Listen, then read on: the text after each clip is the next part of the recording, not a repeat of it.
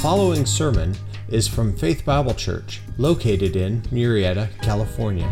More information about Faith Bible Church is available at www.faith-bible.net. And open your Bibles to Matthew chapter 5. So good to be with you, to talk with you on the patio sometimes, and to be able to catch up. Feels like family every Sunday to me, so I'm really grateful that you would be here. Around 1904, I want to tell you a story that occurred during that year. It was a parent that actually, are you ready for this? Gave their son a trip around the world for graduating from high school at the age of 16. How do you like that? I mean, at age 16, he goes and sees the world. As he sees the world, it changes him. He's got a solid foundation as a Christian, came from a Christian family, and he grew very burdened for the people that he saw around the world who didn't know Christ. So on this trip, after graduating from high school, he now has this massive burden, writes home to his parents, says, I want to be a missionary, and I'm going to go to Yale University to get my degree. Well, his parents are incensed because he's from a very wealthy family, and they planned for him to actually be the one who takes over the business. Plus, they looked down at Yale University for some reason, and they didn't like that idea. But regardless, he wrote in his Bible 2 words as he began this journey, and the 2 words that he wrote in his Bible was, no reserves. Well, at the beginning of the semester at Yale, he realized that Yale University was a mistake. It still is today, friends, but it was a mistake back then. This is what he wrote. This place, quote, is empty, has humanistic philosophy, is morally corrupt, and is filled with sin-ruined lives. This is in 1905. So he determined to do something about it. Now, nothing has changed at Yale, but he had a mission. Interesting enough, that first semester, he started a prayer group of 3 different people that prayed with him. By the end of the year, he had 150 people with him in a Bible study. By the time he was a senior at Yale, he had 1,000 people in Bible studies all across the campus. Out of 1,300 students, 1,000 are involved in ministry. The effect on the college began to leak out into New Haven, where Yale is, and they started a mission. And the mission was the Yale Hope Mission, and it served widows and orphans, the hungry, even drunkards, with the sole purpose of caring for them so that they could share the gospel of Jesus Christ, so they would come to Jesus Christ. Well, he was so consumed by his desire to be a missionary that even at graduating, he's offered multiple business opportunities outside of his own family, turned them down because he still wants to be a full-time missionary, and now he's basically going to China.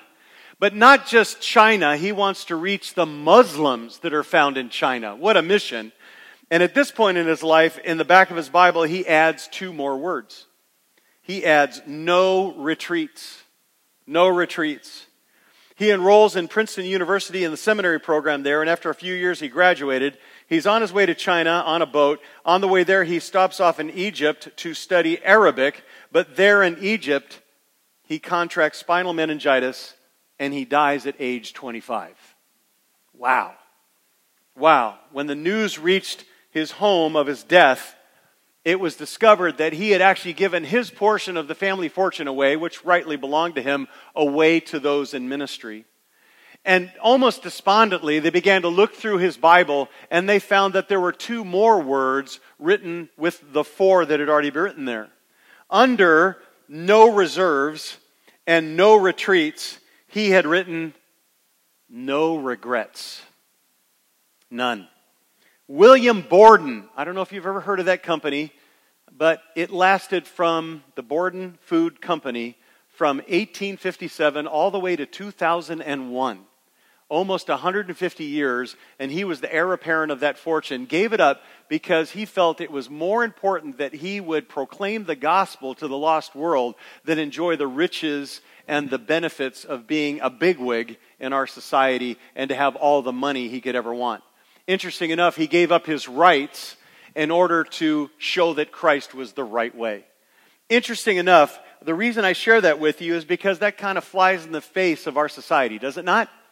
Our society is constantly clamoring for our rights. We often forget, as Christians, that when we came to Christ, in our heart of hearts, the Spirit of God enabled us to actually give up our rights. He really did. You couldn't become a Christian unless you gave up your rights. What does the Bible say? Take a look at those verses in your outline. Matthew 16:24, Jesus said to his disciples, if anyone wishes to come after me, he must what? Deny himself, take up his cross and follow me. Luke 9:24, for whoever wishes to save his life will what?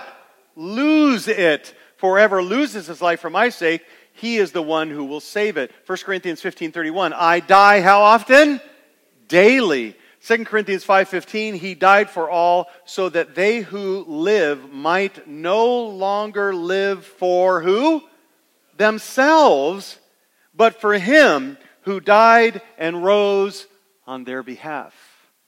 As you were becoming a Christian, you gave up your life, your way, your will, in order to embrace God's abundant life and eternal life. You surrendered all that you are to receive all that he is. And you didn't do that in your own strength. You didn't earn your salvation. God created that heart that enabled you to respond. And when the Spirit drew you to Christ, you gave up your rights. You came to Christ. So you wanted to become like Christ. And you want to have faith in Christ. And you want to follow Christ. All those things God created as you then surrender your rights to him with a new heart that wants to. And as a believer, now we're in a constant mode of denying self and depending on Christ. But it isn't easy. Can I hear an amen to that? It isn't easy because there's something in us that fights against that, that sin residuum that still exists there. And also, we live in a society that's consumed with fighting for your rights. We live in the U.S., not a bad country, understand, but we have inalienable rights, life, liberty, and the pursuit of happiness. But add to those, now in our day, we're consumed with civil rights and women's rights and children's rights and workers' rights and prisoners' rights and the right of every race. In fact, there has never been a society ever in the history of the world that is more consumed with rights. And yet, we applaud those who stand up for their rights. Yet often, they're motivated by self-preservation and self-interest, are they not? Same thing. And friends, that's exactly what our sinful residuum, that old nature, the memory of that desires. You know what it desires? It thirsts after self-interest. Does it not? We're consumed with that. And then to complicate matters, the process of protecting our own self-interest, fallen, sinful people will wreak havoc on anybody that tries to take their rights away from them. We're going to get them if they want to take our rights away from us. And so we're going to revenge, we're going to retribute, we're going to retaliate. They're going to pay for messing with our rights. Except if you're born again, if you know Christ, write it down. It's then that his interests outweigh your self-interests. His interests overrule your self-interests. Paul was a man who often had his rights trampled on, right? The great missionary. He just constantly was stepped on. And he writes about it almost in a sarcastic way in 1 Corinthians chapter 9. Do you see that in your outline there? 1 Corinthians 9. Let me highlight certain verses there. Verse 4, do we not have a right to eat and drink, like missionaries did, and to be supported or given food? Verse 5, do we not have a right to take along a believing wife like the others do? Verse 6, or do only Barnabas and I not have a right to refrain from working but to focus on ministry? Verse 12, if others share the right over you, do we not more? Nevertheless, we do not use this what? Right. But we endure all things so that we will cause no hindrance to what? The gospel of Jesus Christ. He was willing to give up his personal rights so the gospel could be known, so the gospel could be proclaimed, so Christ could be shown. And that's not just for missionaries or pastors or elders. That's for every Christian. This is what he's calling us to. This very heart is now what Christ brings up in the Sermon on the Mount. This very heart of a willingness to give up your personal rights for the glory of God and for the gospel. Open your Bibles, if you're not there already, to Matthew 5 and ask yourself, are you willing to give up your rights in order to point to Christ and His gospel? And He's going to show you how that actually works out today. In fact, probably no paragraph, listen to me, in Christ's Sermon on the Mount is more misapplied and misinterpreted than this section. This is the one that creates weird Christians if they don't understand this text. So I don't want anybody leaving here weird. I want you to understand what God meant by what God said. So I'm going to do my best to explain what it meant to them so you would understand then how we could apply it to our day as well. Okay? So are you willing to understand it in terms of what Christ intended? I hope you are, because most see this paragraph as a charge to live as a doormat. That Christians just lay down. We're passive. Some even see it as an excuse for conscientious objection to military service, and none of those things is the intention of this text. This text does not teach doormat pacifism at all. At all. What is happening here? Let me explain it very quickly. Verse 38 to 42 is the religion of the scribes and Pharisees, the oral tradition, what those people who are listening to Jesus were understanding, what they understood, which was an error, was that you personally should not only be able to fight for your rights, but when somebody takes them away, you can seek revenge on them. They were taught by the rabbis you could get them back. And they would say, that's what God wants you to do. So that's what was going on in their society. And Christ is going to correct that. So this is the 5th time in Matthew chapter 5 that Jesus has said this phrase. You've heard it said, but I say to you. It's the 5th time. It's 6 times in this passage. We're going to look at one more after Christmas. All right? It's really a good one. And we're going to look at those, and we've tried to look at them, and they form paragraphs. And so each week, we've been dealing with one of the paragraphs. You've heard it said, but I say to you. And then we explain that paragraph. Well, we're in this paragraph now, and now it's saying, you've heard it said that the oral tradition says an eye for an eye. An eye for an eye, meaning the civic law that's out there that says if you're damaged by an eye, you can take an eye. Well, you can apply that personally. The oral tradition was saying you use that personally and seek revenge on people. But I say to you, Jesus says, I need you to understand that God's intention was that you would give up your personal rights. You would give up your personal rights. You would not seek revenge at all, ever. Are you with me? That's the general meaning. We want to explain it, though, so you don't go off into some weird response. So here's the question this morning that underlies the entire text. Are you ready this morning to be Christ-like and not cultural? Amen? Okay, because we're going to fly in the face of our culture right now. I mean, it's in your face, our culture. To be Christ-like is really going to be different. So how are you going to start? Well, you're going to read with me this passage, right? Verses 38 to 42, and you're going to read it out loud with some vigor and excitement. You're going to completely undo the bad reputation that Third Hour has, that you're kind of a little bit more passive. You're going to be a little more aggressive as we read this together. Here we go, everyone together. You have heard that it was said, an eye for an eye and a tooth for a tooth. But I say to you, do not resist an evil person. But whoever slaps you on the right cheek, turn the other to him also. If anyone wants to sue you and take your shirt, let him have your coat also. Whoever forces you to go 1 mile, go with him 2. Give to him who asks of you, and do not turn away from him who wants to borrow from you. Okay? So this passage teaches 3 things that follow the 3 points. One is a general principle we're going to look at first, the first principle, the first point. The second one is a clarification.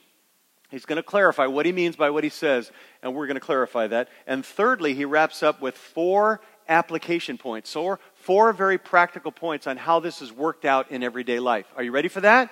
It's incredible stuff. Number 1 in your outline, traditional public procedure. Traditional public procedure. What do you do? And what's God expect in the public arena. Well, in the public arena, you're not giving up rights there. Verse 38, he says, you've heard it said, this is what the oral tradition said, an eye for an eye and a tooth for a tooth. Now let's break this down. Christ is first affirming the lex talionis, the tit for tat, the quid pro quo. You're going, what is that? That's all for the lawyers in our midst. Let the punishment match the crime. Write that down, would you? Let the punishment match the crime. Criminal law was an eye for an eye and a tooth for a tooth. Criminal law.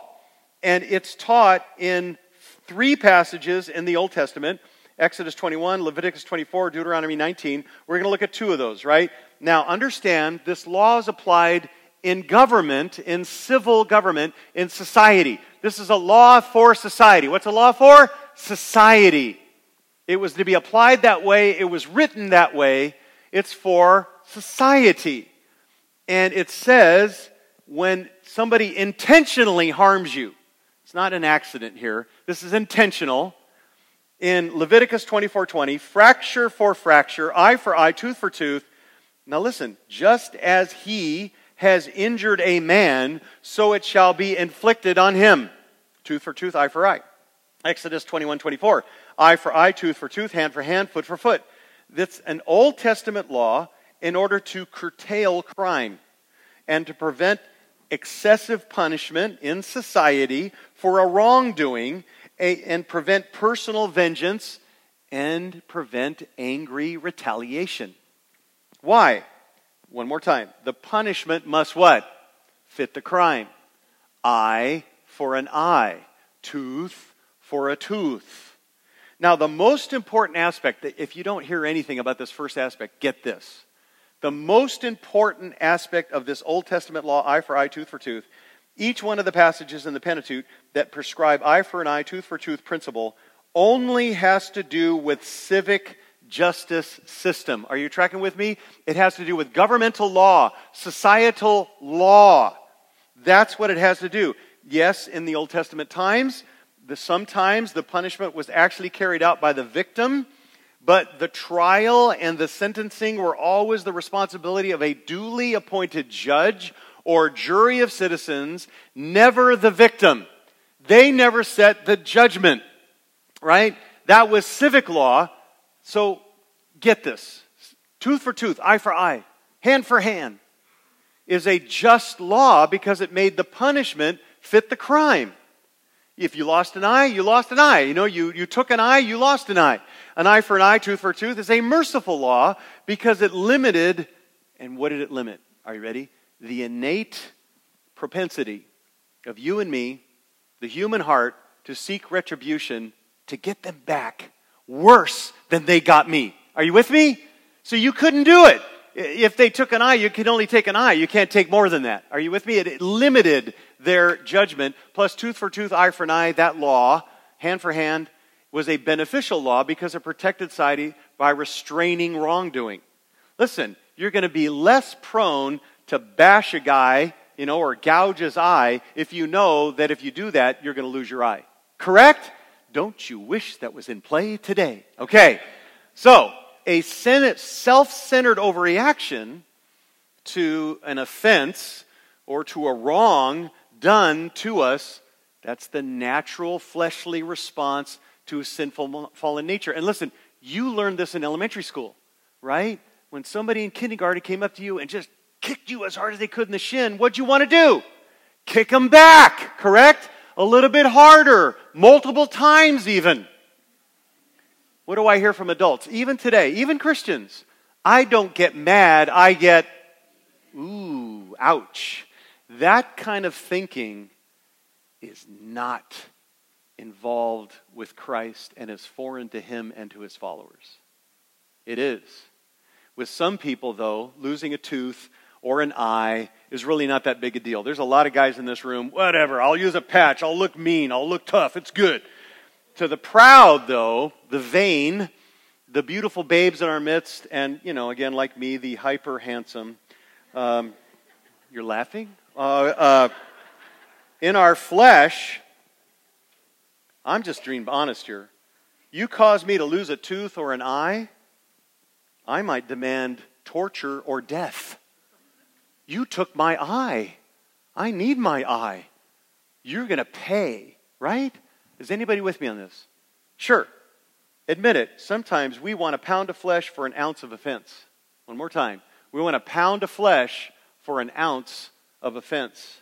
This is why God repeatedly reminds us in His Word that vengeance is His. Retribution only belongs to God. Only to God. Not you. Never you. And let me use this word very carefully. Never! And you say, Chris, how can you do that? We should be very careful when we use always and never. Only except when the Scripture uses it. Take a look at Romans chapter 12, verse 19. What's the very first word? Never. Never take your own revenge. And when he says never there, what's he mean in the Greek? Tell me, what's he mean? Never. Never take revenge. Beloved, leave room for the wrath of God, for it is written, vengeance is mine, I will repay, says the Lord. Yeah, well, what about Christians? Sometimes Christians, we gotta do this right. Look at Hebrews 10, verse 30. He says, vengeance is mine, I will repay. And again, the Lord will judge who? His people. God will take care of it. Truth and time. God will take care of it. Just trust Him. This traditional public law that belongs in society, eye for an eye, we wish it was there, keeps you beautiful babes and handsome hunks in check. Because if it costs you an eye, it costs them an eye and no more. No more. That's all. No torture, sadly. No death. None. Now, that's society. The scribes took societal law and applied it personally. They weren't supposed to do that. They manipulated the Bible to say that societal law belongs to you, so now you can seek revenge. But the Bible never teaches that anywhere. For you personally, for the individual Christ follower, it's different than civic law, governmental law, societal law. Okay, what's the difference? Yes, God's command for the individual has always been Matthew chapter 5, verse 44, but I say to you, love your what? Enemies. Pray for those who persecute you. Romans 12, verse 20. But if your enemy is hungry, what? Feed him. If he's thirsty, give him a drink. For in doing so, you will heap burning coals on his head. That's our law. And no individual has the right to say, Proverbs 24:29, I shall do to him as he has done to me. There's no verse, Old Testament, New Testament, where God allows an individual to take the civic law that belongs in society into his own hands and apply it personally. None. There's no place in the Old Testament where God allows the individual to take revenge at all on another. It can't happen. I'm sorry. If you're into comic books, maybe you are, secretly, you haven't told anybody because you're embarrassed. Understand, I want to make this very clear for you comic book people. There is no allowance in the Old Testament or New Testament that gives room for an individual believing Batman. There's no secret vengeance out there. All right? That doesn't happen. No Christian Punisher. This is exactly what the rabbinic tradition had done.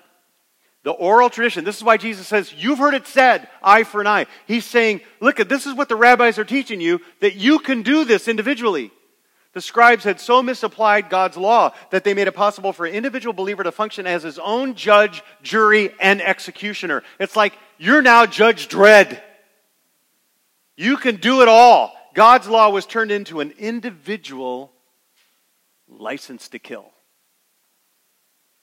The scribes had perverted civil justice and turned it into personal vengeance. They had perverted civil justice, governmental law, and they had turned it into a personal vendetta. So, instead of obeying the law, eye for an eye and a tooth for a tooth, which would limit the punishment fairly, now they conveniently use this governmental civil law that belonged in society personally and individually, which it was not intended for, as a self-righteous allowance for personal vengeance. That's what they did. So now, they're listening to Jesus, and He's teaching this, and this has got to be, I can't imagine that their mouths were dropping open, listening to every word. Because He says, they're thinking, I can seek revenge. I can go after this. This is what the rabbis approve, eye for an eye, tooth for a tooth.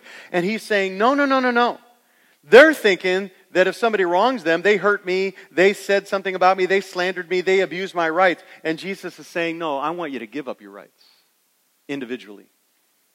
Now I want you to point to Christ. I want you to point to God. I want you to point to Yahweh as the one who is right and who has the right only to seek vengeance. Only God.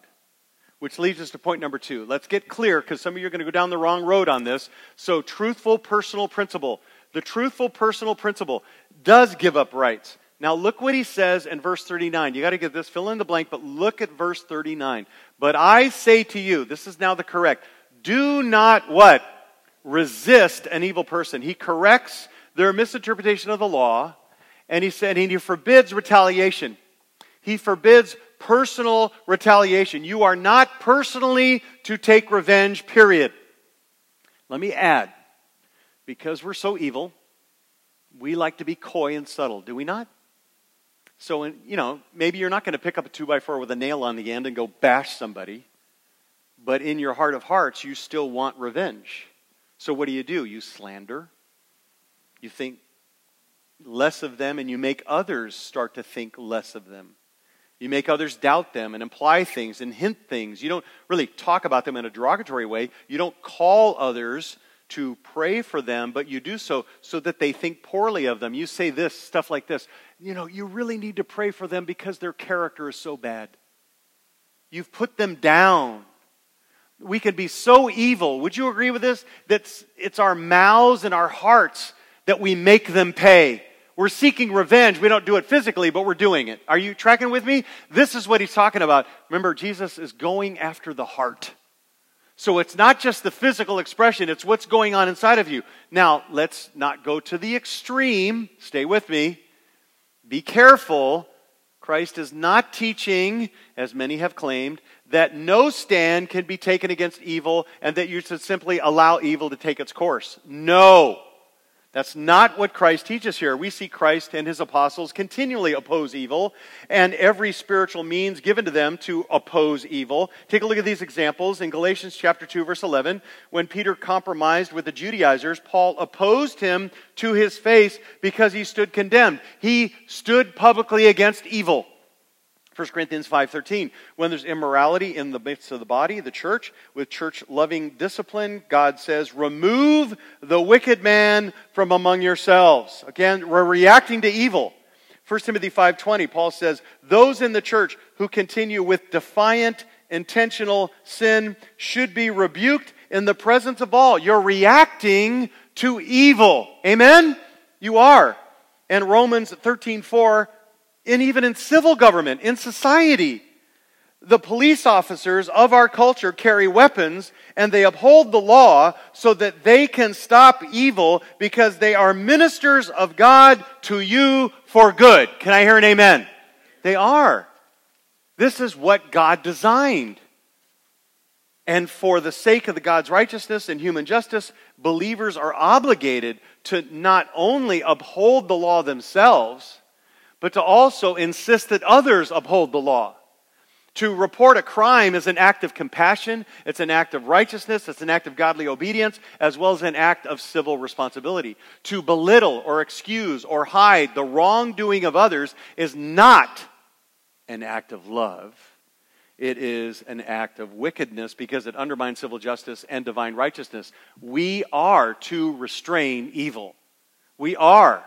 That is loving. That is kind. To not do so is to fail to protect the innocent and to encourage the spread of evil in our society. We stand for goodness. We oppose evil. But here in verse 39, when Jesus says, do not resist an evil person, the verb resist there is to set against, to oppose, and in the context it's obviously referring to harm done to us personally by someone who is evil.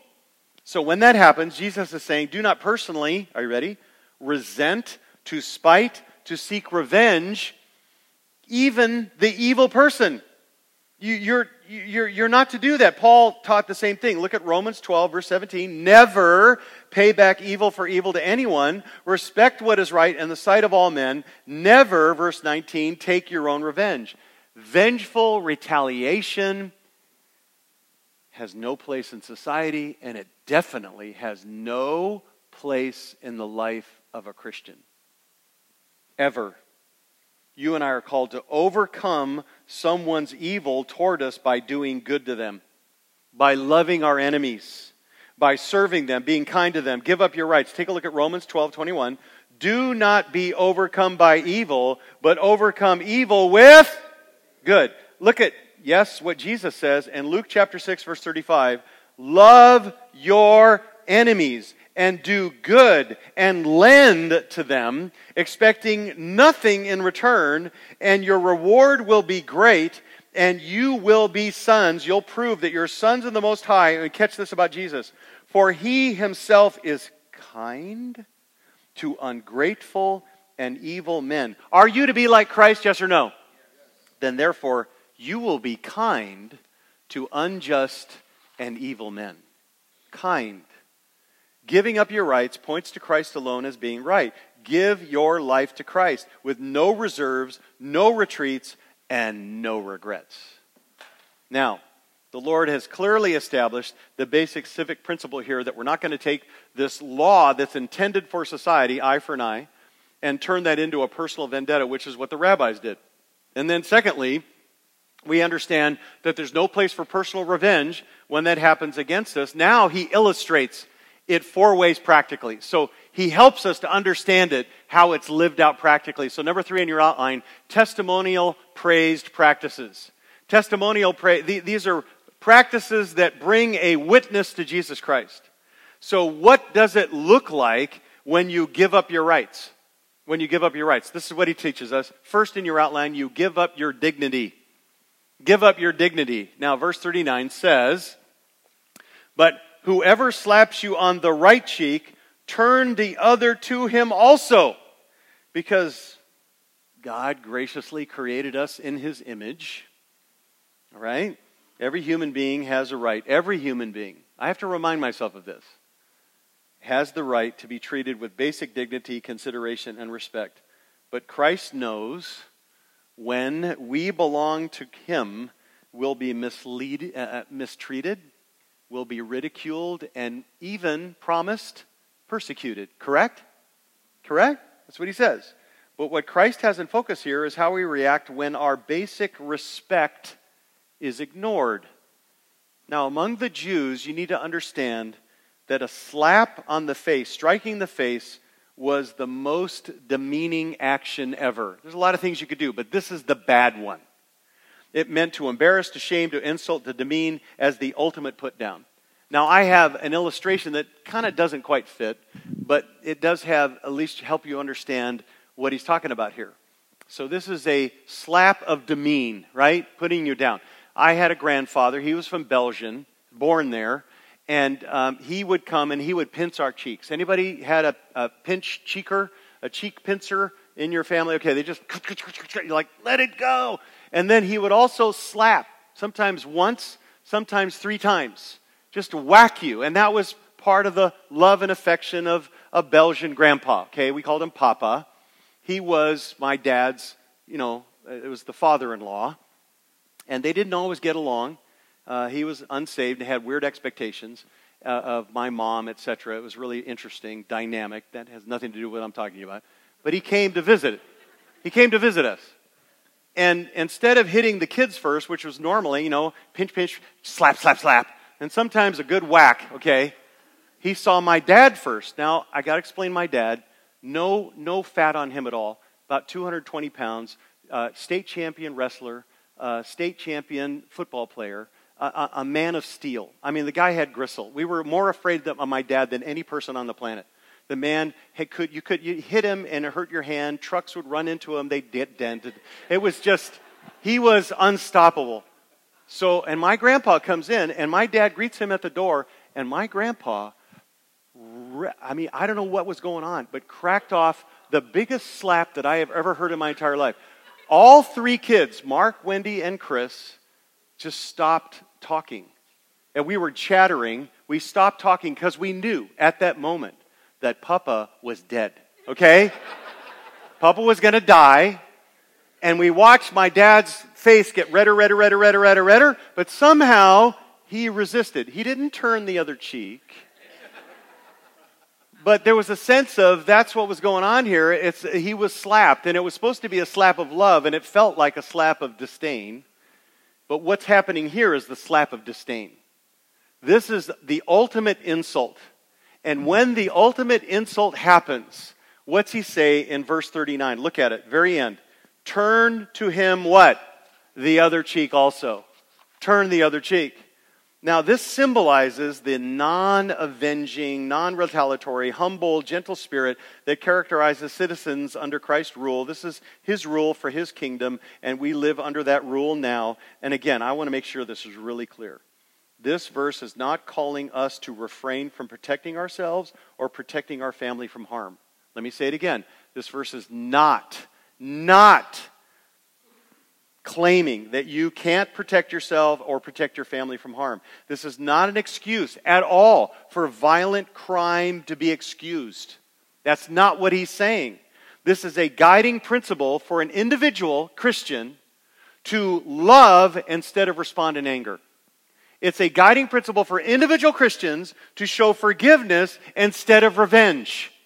Because why? You're trying to put Christ on display. You're trying to make them think, why didn't they respond like everybody else? That's what makes you different. That's what points to Christ. I mean, think about our Lord Jesus Christ. What did he do? He walks to the temple and he sees that his Father's house is being absolutely disdained and distorted by money changers and sellers, and they've turned the temple into a carnival, and he makes a whip, the Bible tells us, and that doesn't happen in a moment. You don't make a whip in 10 minutes. It takes you time. He's sitting there with intentionality, Jesus making a whip, and then he goes in and drives them out of the temple, right? Because his Father's house is being insulted. He is angry. He is. Except when you see that he's insulted, he's slapped, he's abused, he's persecuted personally, well, how does he respond? With no response. No response. He doesn't attack back. He doesn't take revenge. He doesn't retaliate in word or in action when he himself is attacked.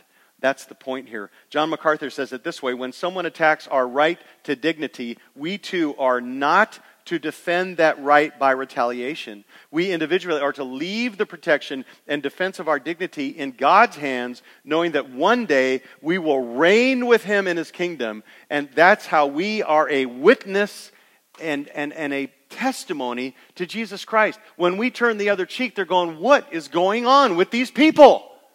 It causes them to say, what's different about you? He leads us to a second one. Give up your security. Give up your security. In verse 40, if anyone wants to sue you and take your shirt, let him have your coat also. Now here he's talking about a man who brings a lawsuit against you. He doesn't say it's deserved or undeserved, probably deserved. And the shirt is what he wants. And he wants to take your shirt. Now, this is what happened in a court of law. You had an inner shirt and you had a coat as a Jewish man. The inner shirt was what was closest to your body, and it was a linen or really a light wool. It was nice, it was clean. And the court might take that in a lawsuit if you were poor. They might say, you have to give that up. They wouldn't take your coat because your coat was your blanket. Your coat was when you slept outside, that's how you stayed warm. Your coat was how you covered your nakedness. It was like, even though this was the inner shirt, you had to have your coat, so the courts never went after your coat. They would always leave a man with his coat, but they would negotiate, take your shirt. Are you with me? So when Jesus is talking to these folks, they understand this, how this system works in the legal system. And he basically is saying to them, listen, if he wants your shirt, go beyond that and give him your coat, which is extreme, and they must have been like shocked. But the point is, should a legal judgment be made against us for a certain amount, we should be willing to even give more in order to show our regret for any wrong we did and to prove we're not resentful toward the one who sued us. And in doing so, are you ready? We show the love of Christ. When you give unnecessarily, you had to give your shirt, but you didn't have to give your coat, but you give your coat, they're going, why would you do that? You don't have to do that. Why would you do that? And the answer is what? Because of Christ. Because he gave me everything. Be willing to forfeit what is your due Rather than demand justice or become vengeful, respond to your adversary with love and grace. Do what the law requires and then go further. And then when you do this, God himself becomes your defender and your provider, and you amaze the watching world, and you point to Jesus Christ himself, and therefore prove you're not resentful, prove that you're showing regret for any wrong you did, and it puts God on display. Are you tracking with me? This is what he has in mind, is how to show off Christ, how to get the world to notice that you are remarkably different. And again, individually, this is what you're supposed to do. Thirdly, give up your liberty. Give up your liberty. Verse 41, whoever forces you to go 1 mile, go with him what? 2. Now this is the sacrifice of liberty, and God's plan is for people who are made in his image to live in freedom. Human slavery, by the way, was never God's plan. It was never, ever, it was all a part of the fall into sin. It was never a part of God's original plan in creation. And even the best of governments try to protect the freedom of their citizens. It's a right, but like all other rights, even this freedom, liberty, is not to be sought at the expense of God's righteousness or even our faithful witness to the world. Okay? So, you're saying, what's going on here? Well, Roman law had given the soldiers a right to force a civilian to carry his pack or supplies for a Roman mile. So Jesus, my buddy here, he's a civilian. He works in he's a carpenter. I mean, he just does nothing. And I'm a centurion, I got 100 men under my rule, and I'm tired. I'm tired of carrying my pack because I got a lot of supplies. I'm a centurion. I've got a few extras, okay? So I just grab Jesus off the street, and I go, you're carrying my pack. Now, this was hard for Jesus, because Jesus is a loyal Jew, and not only do we hate the Romans when we face them in battle, because they typically win, we hate them also personally because they're making us, they're our oppressors, they're the people who now rule us, and we should be ruled by God, and we should be ruled by God himself through, our religious system. We shouldn't have these Romans over us, and now our oppressors are making us carry a burden for a mile. Tracking with me? That's what's going on. So I'm making them carry this for a mile, which is basically called a million. It's just short of our actually mile that we measure today. And million not meaning million that we have, but just that's what it's called. And interesting enough, Jesus says, okay, when that happens, don't go 1 mile, go what? 2. You say, why? Why would you do that? Because at that point you're saying, I'm serving you because I've been served. I'm serving you because I've been served by the King, the God of the universe. I've been given so much. Let me tell you about Christ, who came to serve, to die for sin, rise from the dead, and make us alive and make us free in a freedom that I can never lose. No matter what your situation is, in doing so, you become obedient to your Lord. You testify to his righteousness, knowing that in Christ you have a sweeter, more precious freedom that can never be taken away to you. What does Jesus say? John 8:36, if the Son makes you free, you will be what? Free indeed. Right? So all of a sudden he's going, whoa, why would you go another mile with me? That's your open door to talk about Christ that makes you different. Number 4, fourthly, give up your poverty. Give up your poverty. Give to him, verse 42, who asks of you, and do not turn away from him who wants to borrow from you. The fourth right you're to surrender is property. Now, fallen human nature is possessive, and we all dislike it, giving up that which belongs to us. And even as Christians, we forget that nothing truly belongs to us, and that we are only stewards of what belongs to Christ. Amen? When we gave our lives to him, he got the whole package. But as far as people are concerned, we do have the right to keep that which we possess. By right, it's yours to use or dispose of as you see fit. But the right must also be subservient to obedience to Christ. If necessary, Jesus says, verse 42, when someone asks to borrow something from you, you should not turn away from him, but give him what he wants. Now, some of you are really alarmed by this, because you're thinking, boy, there's a lot of shysters in our society. This is not going to be good. Listen, what's implied here is this. The person who asks you has a genuine need. This would not be expressed here. This is not a manipulator. This is not a fool. This is not somebody who's selfishly taken advantage of you. This is not one of those pros who knows how to manipulate a church and Christians to get what they want. Listen, when you give to the manipulator and you let them borrow from you, you're harming them. The Jew in the first century would rather die than to beg or to ask you for something. They'd rather die than do that. So this person who's asking you for help has a legitimate need. They've lost all hope. When they come to you, you know they've got a need. They've got to feed their kids. There's something really dramatic going on here. This is not a fake, all right? This is not like today in our society. So they ask you, and Jesus says, don't lecture them, don't shame them, don't make them work through their budget. Listen, feed them. Feed them. Meet their immediate need.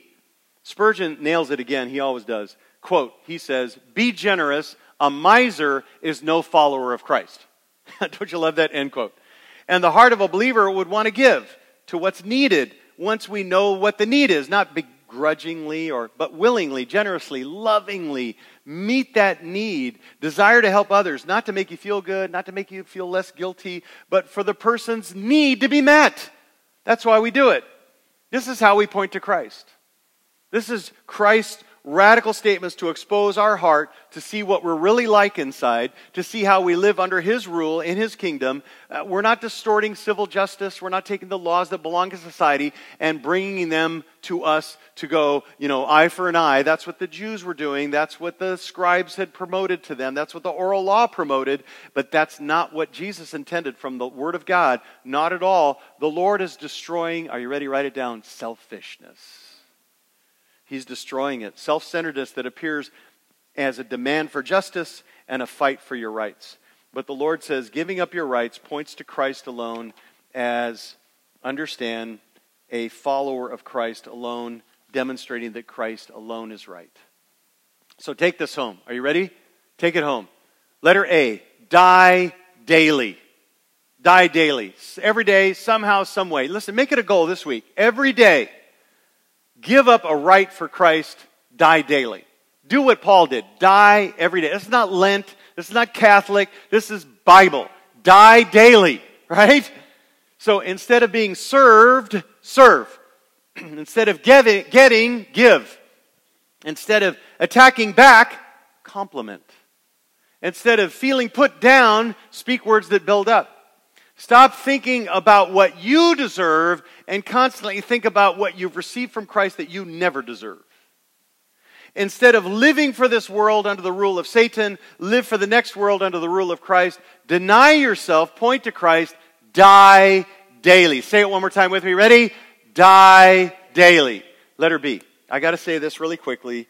Never allow yourself to become a punching bag. The reason I say that is because these passages have been so misused that there are some people who say, well, physical abuse by a spouse, by a parent, by a person, by a teacher, by somebody is legitimate. It is not.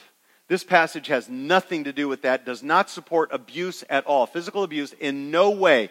Don't even go there. This passage is not about family. It's not about even non-Christian family. This passage is about your witness in the world. The slap, the lawsuit coat, the extra mile, the borrowing and giving away of possessions is primarily a witness of Christ's love, His mercy, His grace, and His giving and His cross.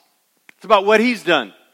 The passage in no way justifies or defends the sick, demented hypocrite who physically abuses. Can I hear an amen to that? There is no place for that in Christianity. If that's happening in your life, call the police. If that doesn't work, tell us. We'll call the police. Stop being afraid. Stop it this day. That is not what this passage teaches. Letter C. Only Christ can help you respond His way to injustice. If you're thinking, man, Chris, there's no way I can do that. You know what I'd say? You're absolutely right. You can't do it.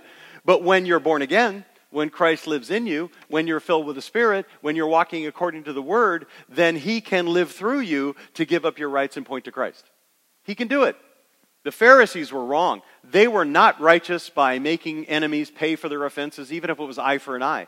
You are pleasing Christ by giving up your rights. And who is it that gave up more rights than any being that has ever existed? Answer? Christ. He gave up heavenly glory and became a man. The God-man lived a perfect life for 33 plus years, willingly gave himself up on the cross to be punished by God the Father for all the sins you've ever committed for all eternity. He suffered your eternity in hell upon himself on the cross. Because he was perfect, rose from the dead, all right, after he died, and ascended into heaven. And now, when we exchange all that we are for all that he is, when we put our faith in him and his person and his work on the cross, he can cover us with his righteousness, called justification. He also regenerates us, giving us a new heart that actually wants to give up our rights. We want to do that. Even when we fail to, we want to. But only Christ can accomplish that. Can I hear an amen to that?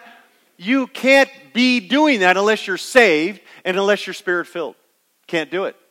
There's just no way. It's not in our nature at all. Letter D, allow Christ's example to melt your heart. Christ showed us how he responded to a violent, dishonorable insult personally. So read aloud with me, slowly, 1 Peter chapter 2, verse 21. Let's read it together. Ready? Here we go. For you have been called for this purpose, since Christ also suffered for you, leaving you an example for you to follow in his steps, who committed no sin, nor was any deceit found in his mouth. And while being reviled, he did not revile in return. While suffering, he uttered no threats, but kept entrusting himself to him who judges righteously. And he himself bore our sin in his body on the cross, that we might die to sin and live to righteousness, for by his wounds you were healed. There is no one like our friend, our master, our king, our God, our Savior, like Jesus Christ. Amen? And yet, when you're filled with the Spirit, you can actually see him live through you as we obey his word dependently. It's our greatest challenge, and it's also our greatest joy. And letter E, aggressively give up your rights. Die daily. Deny yourself, surrender your various holds on this world, and begin to live like William Borden, with no reserves, no retreats, and no regrets. Giving up your rights points to Christ alone as truly being the only right one, the only righteous one, the only one that we want to put on display. Amen? Heavenly Father, thank you for this time in your word. Thank you for your love for us. We pray, Father, that you might draw some to yourself and the rest of us, that we might really think through what it means to give up our rights, to live humbly, to die daily. We'll trust you and thank you that you'll work in us, that we would really worship you, that we would really respond in obedience, and Father, that you would be exalted by how we react to this passage. We pray you might understand it and live it in a dramatic way for your glory. In Jesus' name, and all God's people said, amen.